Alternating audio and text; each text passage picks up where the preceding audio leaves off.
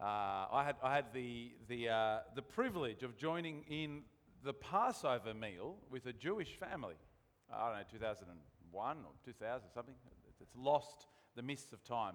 I was living with a family who the mother was the daughter of Jewish people, so they were nominally Jewish. And so every second year they would gather with the entire extended family to celebrate the Passover. I was living with them, so I had to go along. It was a fascinating affair. I wish I could do it again with who I am now, just to watch and learn and pay attention, because at that point in time I wasn't paying a whole lot of attention. But it was just about everything you'd expect, as we're going to see in a moment, right? There was the roast lamb, there was the unleavened bread, the sour herbs, although I'm pretty sure that's just tabbouleh. But anyway, that was what it was. But it was fascinating reflecting on it now and thinking back to it as the sort of meal that it was in comparison to what we're going to see today in Exodus 11 to 13. Because it really was just a feast. It's an opportunity for us just to get together as a family and lay it on. There certainly wasn't this sense of a rushed, minimalistic meal. It had the sense of days and days and days of preparation and cooking. These very kind of secular Jews, I guess you'd say. They're Jewish in name, if not necessarily religion. But even for them, there was still, I remember there was a competition at one point as to who could read the Hebrew scripture better. So they bust out some of the Old Testament stuff and started reading it. None of them understood it. Right? Not one of them knew a word of what they were reading, but they every year they had this competition to just read it out loud. The kids just put up with it. I mean, they were kind of, I guess we have to sit through this thing. But there certainly wasn't a sense of worship of the living God. That this was something that defined their relationship between who they were as Jews and who their God was and what he had done for them. And it's kind of as pondering the Passover this week, it left me with a question, well, what does the Passover mean for us? Is it the same thing? Is it just an old and antiquated story from history? It's interesting in the details. We'll see them in a minute. But what does it mean? I want to suggest to you tonight that far from being something that's a bit kind of old and just a story out of the classic Sunday school story, actually this is deeply, deeply important for Christians. As God's salvation in the Passover and then in the rest of the Exodus is going to teach us some absolutely fundamental truths about Jesus. A lot of the things that we understand about Jesus begin here. And so, for example, when John the Baptist sees Jesus walking on the scene and he says, "Here is the Lamb of God who takes away the sin of the world."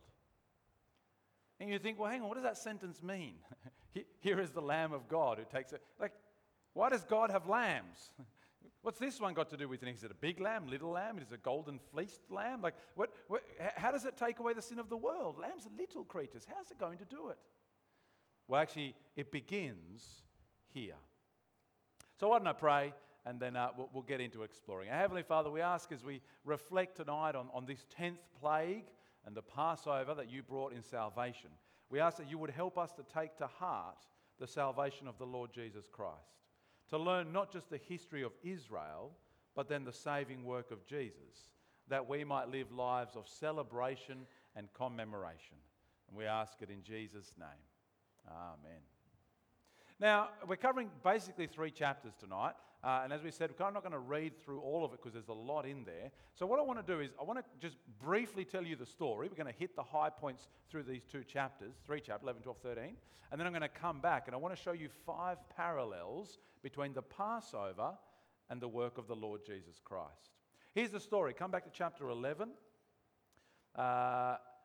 And we'll read just a couple of verses. Moses is before Pharaoh. You remember so far we've had the 9 plagues as God is trying to free his people. And every plague that comes, Moses kind of goes, oh yeah, maybe, I guess. And then the plague leaves and Pharaoh's heart is hardened. Remember we saw that last week under the sovereign plan of God. And so one more plague is still to come, that Egypt and in fact the whole world might know the Lord. So the Lord said to Moses, I will bring one more plague on Pharaoh and on Egypt. After that, he will let you go. When he lets you go, he will drive you out of here So announced to the people they should ask their neighbours for silver and gold items. The Lord gave the people favour. So, come down to verse 4, Moses comes to Pharaoh and said, this is what the Lord says, about midnight I will go through Egypt and every firstborn male in the land of Egypt will die. Right, so the story begins slightly different to the other 9 plagues because this time Pharaoh has been warned. You remember the other 9, right? Moses came and found Pharaoh as he was walking by the river's edge and said, let my people go. Pharaoh says no, and Moses says, well, in that case, bad things are going to happen to you, right? That's what happened every time. This time, there's a warning. Death is coming. But it's not death for everybody, as it turns out, because in the midst of this great cry of anguish across all of Egypt, look at verse 7, against the Israelites, not even a dog will snarl. They won't be touched.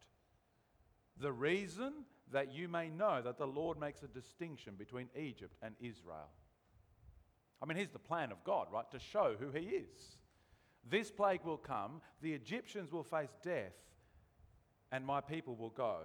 But again, verse 9, Pharaoh will not listen to you, that my wonders may be multiplied. The Lord hardened Pharaoh's heart. Even the warning of death was not enough. And so then the story kind of pauses. We've had lots of interaction with with Pharaoh, and God speaks to Moses. And chapter 12 really is setting up the Passover. See, in the midst of the condemnation and the judgment that fell upon Egypt, God provided a substitute. He gave a way out for his people. He provided a lamb to be killed instead. Right, so all of chapter 12, what we had read for us, those instructions, go and find the perfect unblemished lamb, kill it, eat it, burn whatever's left, paint the doorposts with blood, and wait. Such that in verse 13 of chapter 12, the blood on the houses will be a distinguishing mark. When I see the blood, I will pass over you. No plague will be among you. And so, come down to verse 29. At midnight, the Lord struck every firstborn male in the land of Egypt, from the firstborn of Pharaoh who sat on his throne to the firstborn of the prisoner who was in the dungeon, and every firstborn of the livestock. It happened as God said. The wailing picks up. The Israelites ask the Egyptians to give them all their gold, and they do. And so Egypt gets plundered of their economic resources in the midst of it all. Pharaoh comes to Moses and pleads, go, leave, get out of here before we all die. And so God's people are free. And so we come to chapter 13 then, and as they leave, listen to what the Lord says, 13 and verse 1, the Lord spoke to Moses, consecrate every firstborn male to me. They are mine. You see, this picture of having been brought from the dead to new life now means that the firstborn belong to God. And then in chapter 3 and verse 14, we read that this is to be remembered in the future. In the future, when your son asks you, what does this mean? Say to him, by the strength of his hand, the Lord brought us out of Egypt, out of the place of slavery. When Pharaoh refused to let us go, the Lord killed every firstborn male. That is why I sacrifice to the Lord all the firstborn of the womb that are males, but I redeem the firstborn of my sons. So let it be a sign to you. There you go. There's the 10th plague, and there's the Passover. Death struck Egypt. The Lord passed over his people and saved them. Now, I want to draw out 5 very direct parallels from this story that kind of point straight into the New Testament. They're not necessarily direct allusions, but what begins here is something that carries through the Bible, such that when Jesus arrives on the scene, so many of the categories that we use to understand Jesus start in the Passover. So here they are. Here's the 5 parallels. And the first is a warning of judgment. A warning of judgment. If you want to understand the ministry of Jesus, you have to understand that God has provided a warning against sin. Now again, this plague is a little bit different, right? When Moses came to Pharaoh and told him this is about to happen, I wonder what Pharaoh thought at that point in time. All 9 other plagues had happened, right? If Moses has said it's coming, odds are it's coming. I don't know what crossed his mind. Is he just so obstinate at that point? But what happens is, well, really, this 10th plague is a direct consequence of Pharaoh's stubborn heart. God said to Pharaoh, because you will not listen to my word, condemnation will fall. What do you think of, what do you feel when you hear a passage like this? That God killed the children of Egypt. It's hard to hear, isn't it? It's one of those kind of passages that people will use to say, well, look, see, that the God of the Old Testament's a monster. I mean, he going around killing children, the firstborn. I think we have this picture in our minds of the beautiful, innocent little ones. How could God do that to them? All the pets. Think of all the pets God killed. The firstborn of the domestic animals. All the cute little kitties. How could he? And perhaps even we're more outraged by the pets than the children. I've been pondering about this. Why is it that we find this word hard? Why is it so confronting? Why does it outrage us to think of God having done that? I can't help but feel that perhaps our moral sensitivity has been blunted. We don't quite see things rightly. We had a conversation this week in our Bible study group. It was last week. We didn't go this week, last week. About whether it was okay to tell other people about their sin or not. Whether we should even care or just leave them in their sin. I mean, do you get outraged as you walk down the street and you see a whole group of people who are utterly ignorant, if not rebellious of God? Do you get outraged at seeing the temples to the false gods and at thinking of a humanity that's in rebellion against... I don't. Why not? Why don't we walk down the street looking at people and thinking, why are you rebelling against your Maker? I mean, well, they're not Christians, we say, so we shouldn't hold them to our standards. Why does that matter? Are they not creatures of the ever-living God who owe him all the honor and all the glory? And in their sin, their rebellion against him are an affront to his holiness. The thing that ought to outrage us about Egypt, if anything, was that God didn't wipe them out sooner. This is the mercy of God that he held off for so long. Men and women and even children in open rebellion against the Maker. I think in the end we often fail to see the true horror of sin. Look, I wonder if it's because we're a little bit habituated. We're just so used to seeing sin that it kind of becomes well, it's not a big deal. I'll tell you what, my greatest fear is that perhaps even we've become compromised ourselves. And we're so much like the world that if we were to condemn the world, we ourselves would be condemned. The Bible inexorably links sin and death. Always. It links them in a way that just one follows the other. The judgment of God is righteous. You want to understand Jesus, it begins here. God in his kindness warns, but there is judgment for sin. Listen to what Jesus said, right? If you think that kind of Old Testament God bad, New Testament God nice and happy and lovey, well, actually Jesus, Luke chapter 13, he's talking to this group of people who've gathered, and they were talking about a tower fell on a bunch of people, right? Terrible, terrible events. And they're looking at those people and they say, well, they must have been dirty, rotten sinners, mustn't they? I mean, they must have been the worst to die like that. And Jesus looks at them and says, what are you talking about? I tell you the truth, unless you too repent, you likewise will perish. Jesus wasn't going to hold back. Or in Romans 6, the apostles say, the wages of sin, what you are owed for sin, what you are due for your sin is death. Pharaoh was warned, and he didn't heed the warning. We have been warned. The warning of judgment still rings out today. Ignore God's word at your own peril. Don't repeat his folly. But that warning of judgment is kind of the black backdrop to all the good stuff that comes next. See, the second parallel I want to show you is the provision of a substitute. The provision of a substitute.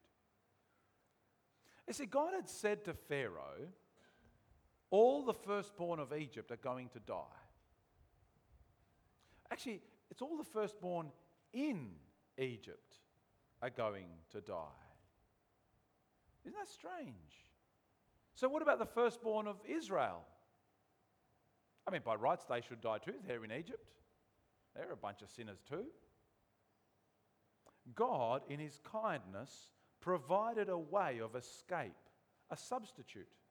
Right? Choose the perfect lamb, kill it, eat it, paint the doorpost with its blood, and trust me that that will be enough. I mean, can you imagine that moment? What a weird kind of thing to put your trust in. There's an angel of death about to arrive who is going to just wipe through Egypt and kill every single firstborn, and I want you to trust on a bit of red paint on your doorpost. I mean, you know the scene, right? Angel of death, it's like midnight. Poof, angel of death arrives. Where are the people? I come, I bring death. Walks up to your door, and you're like, oh, what's he going to do? Oh, this door's red. Never mind, guys, bye. Right? And off like, what? How is this supposed to save you? Which is an act of faith, isn't it?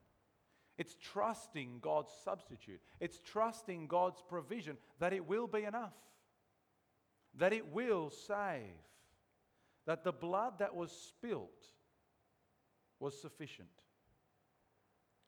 Now, can you notice that the Saviour and the Destroyer in this chapter is the same person? The one who issued the warning is the same one who provided the substitute.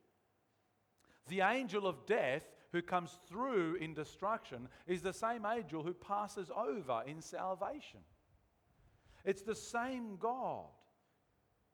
There's a bit of a trend amongst some so-called Christian leaders, I use so-called very intentionally, in doing away with this idea of the wrath of God for sin. Instead, they say what Jesus saves us from is the consequences of our sin. He saves us from the bad things that come as a result of us being sinners. Now, it might sound kind of the same, but they're very different. God is love, they say. He's not angry at sin. It's just bad stuff happens because we sin, and so Jesus comes and makes life good. You usually end up in the prosperity gospel if you go down that line far enough. You see, when we're talking about salvation, let's be very clear, we're talking about deliverance from God's own judgment. We're talking about salvation from his wrath. It's God's own mercy that saves us from God's own condemnation of us. Penal substitutionary atonement is the big words, right? That Jesus, the substitute, pays the penalty that we owe to make us right with God again. He is our substitute. To propitiate, there's another big word, to turn aside wrath. What we deserve, he died. Let me show you a couple of verses in the New Testament that pick up that idea. 1 Peter 3:18, for example, right? Anyone who's done 2 ways to live, who can do it without looking at the screen? No, too late, you've all looked already. Right? Christ suffered for sins once for all, the righteous for the unrighteous, to bring you to God.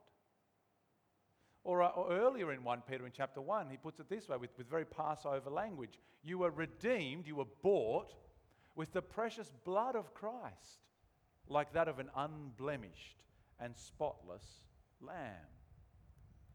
Jesus died in our place. And let's be very clear about this. This is a very important point. Jesus wasn't some innocent third party. Jesus wasn't some random passerby that God went, oh, you know what, I'm going to punish him instead of you. Ha ha, off you go, happy days. If you belong to a church, or you kind of got friends who are one of those groups that teach that Jesus isn't God, then you've got a real problem. In fact, if Jesus isn't God, then God really is a monster, because he's just going to punish innocent people. It doesn't work that way. No, Jesus is God himself. who is our substitute. It's even greater than the lambs of Egypt. It's not some other animal who dies. It's God himself sacrificing for us in his own Son, the Lord Jesus. Right, so parallel number one, the warning of judgment. Parallel number two, the provision of a substitute. Parallel number three is the promise of freedom and redemption. You know, it would have been enough if God's substitute just saved us from the bad thing. That alone would have been enough. If someone offers to pay a fine for you, brilliant, right? Thanks. That'll do. It doesn't need to be more than that. That's good.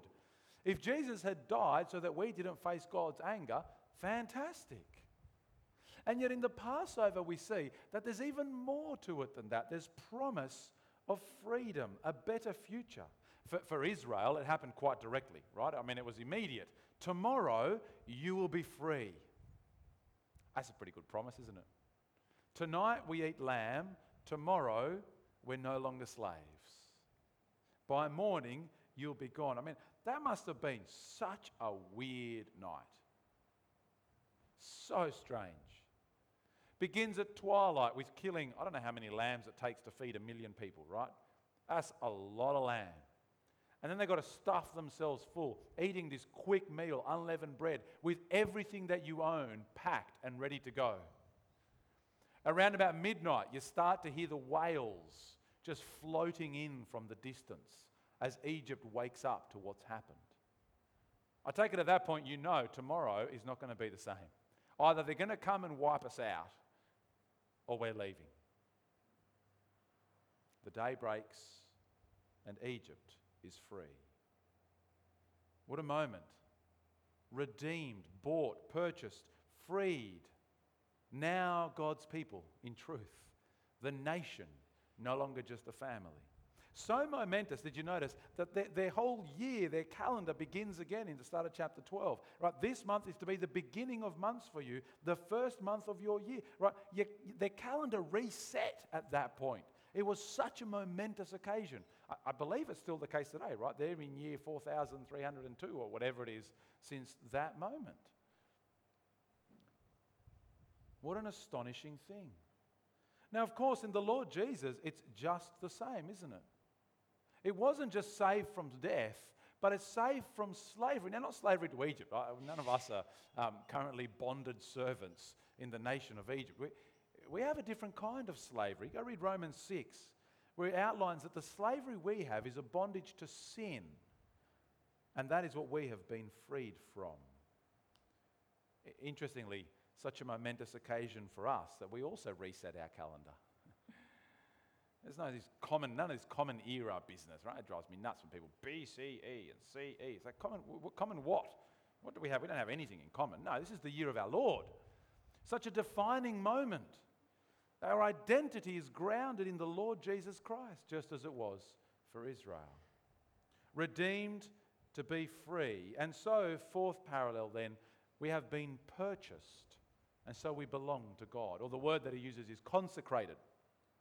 Right, in chapter 13, verse 1, as we said, the Lord spoke to Moses, consecrate every firstborn male to me. The word consecrate, set it aside, they're mine. That's what it means. Set them aside for me. Which makes sense, doesn't it? The lives of the firstborn of the Israelites were just as forfeit as the lives of the Egyptians. I mean, the nation of Israel was just as sinful. They weren't any more holy. In fact, I'd even argue that they were worse because they knew God and were still worshipping idols. Egypt, you could at least maybe say, well, perhaps they were ignorant, right? There's some sort of excuse you could make. Whereas Israel knew better and they were sinners. The firstborn of Israel were just as forfeit as the lives of Egypt, but God bought them. He paid for their death. In chapter 19, God will speak the same way of the whole nation of Israel. Not just the firstborn, but all of you have been redeemed by me. And so, of course, the lives of the Israelites are now his, right? If you've been bought from the dead, the life you live is now his. Redemption from death brings consecration to God. once again true in Christ. If you owe your life to God's substitute, then you have been consecrated. It's a very religious sounding word, isn't it? The pictures of pouring oil on people's heads. Maybe we should have done that tonight. That would have been fun. Anyway, let's not. Actually, one of my kids did that this week. Lamb grease all through her hair. Anyway, consecrated. Good on her.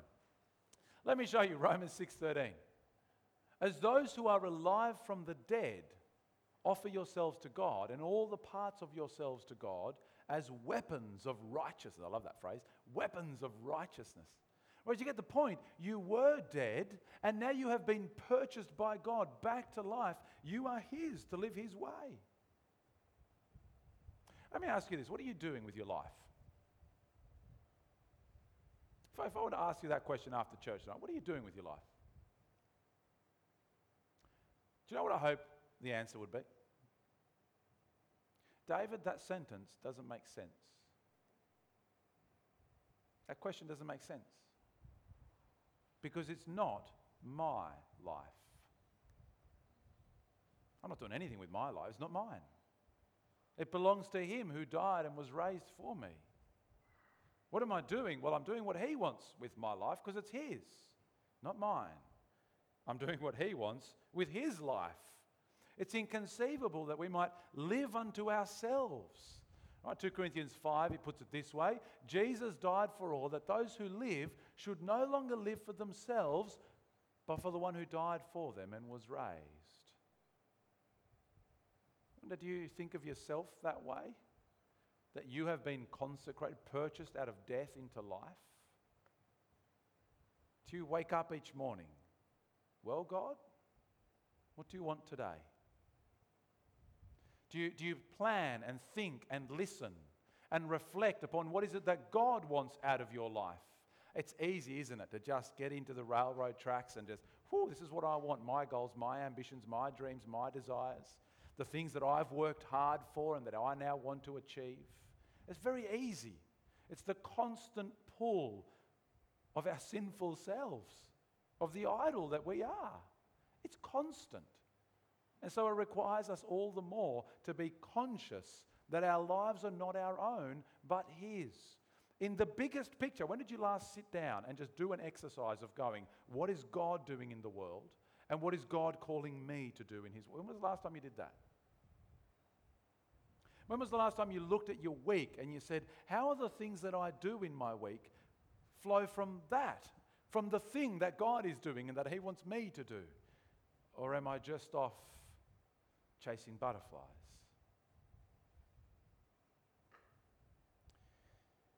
The fourth parallel, we've been purchased, and so we belong to God, consecrated. Now, if you want it more, that's a big question, isn't it? That's all of life stuff. If you want to stop and think practically and directly about that question, make sure you come to the big day in on Saturday. We're going to spend a chunk of our time thinking about, concretely, individually and together, how do we live to the glory of God? Right?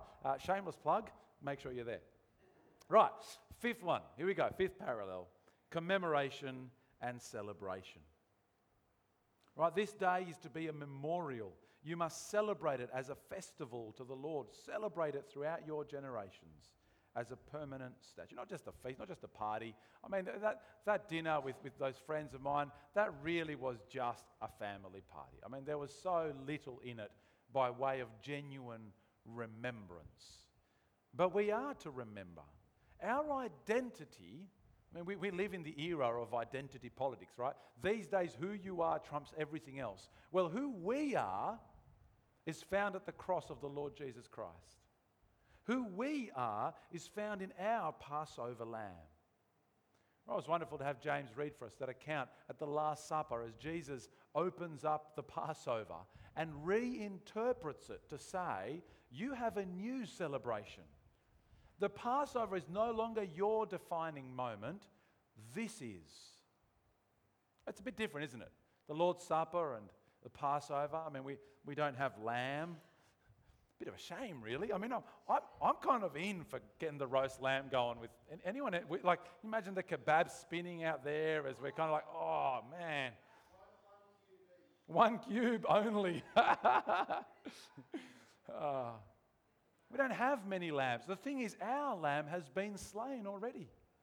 The point of eating the lamb was the killing of the lamb. Ours is done. We don't have to eat it. We don't do the whole unleavened bread, eat in a rush, right? Tomorrow you go. It's not just for one nation, but for all the world.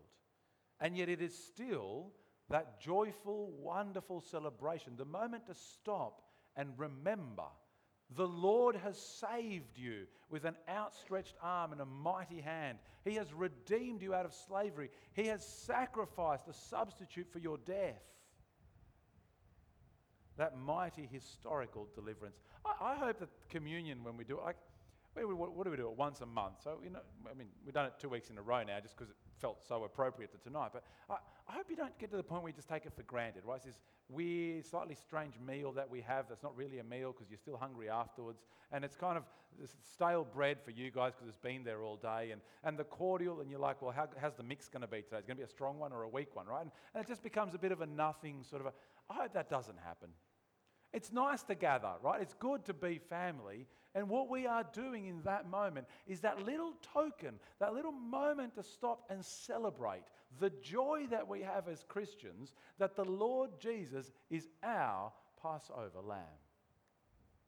That he truly is the Lamb of God who takes away the sin of the world. Now, I'll tell you, these aren't forced parallels, right? We can trace them through the Bible. The warning of judgment is not a temporal one. We don't have the fear that our children will die tonight. It's an eternal warning. Don't ignore God's word. The provision of a substitute, not many lambs, but the one who died for sin. The promise of freedom, not out of slavery in Egypt, but out of bondage to sin. The consequence that we have now been consecrated to God. Our lives individually and together no longer are ours. Not one geographic nation, but all peoples and all tribes and all tongues and all languages gathered together before the throne. And so how can we not celebrate? How can our lives not be lives of joy? This isn't a burden. It's not a burden to go back to God's ways. Say, oh, I guess I'm God's slave now. I'm his bond servant. This is rubbish. It's delightful. We're going back to its OG purpose, right? We're going back to the meaning of life. We're once again finding who we are meant to be and we're created for. It's wonderful. And so the celebration that will last for eternity begins now. Let's pray. Our Heavenly Father, we thank and praise you so much for the Lord Jesus Christ, our Passover lamb, that you would sacrifice yourself in our place. Our Father, you are so kind that even in the midst of your judgment to come, you have provided what we need. And so, Father, make us yours by your Son and fill us with all peace and joy in believing, that we would live lives knowing we are yours. In Jesus' name, amen. And before we sing, I'm going to give you a minute again, like we did last week, to reflect. What's your key takeaway? What's one thing that you're going to walk out of tonight with God's word in your mind and your heart? A challenge, something you've learned, a rebuke, action you need to take, something you need to pray about. Give you a minute to do that. And can I encourage you, it's really helpful to write it down. It just helps make it concrete, something that you find it easier to share with others later on. And then we'll sing.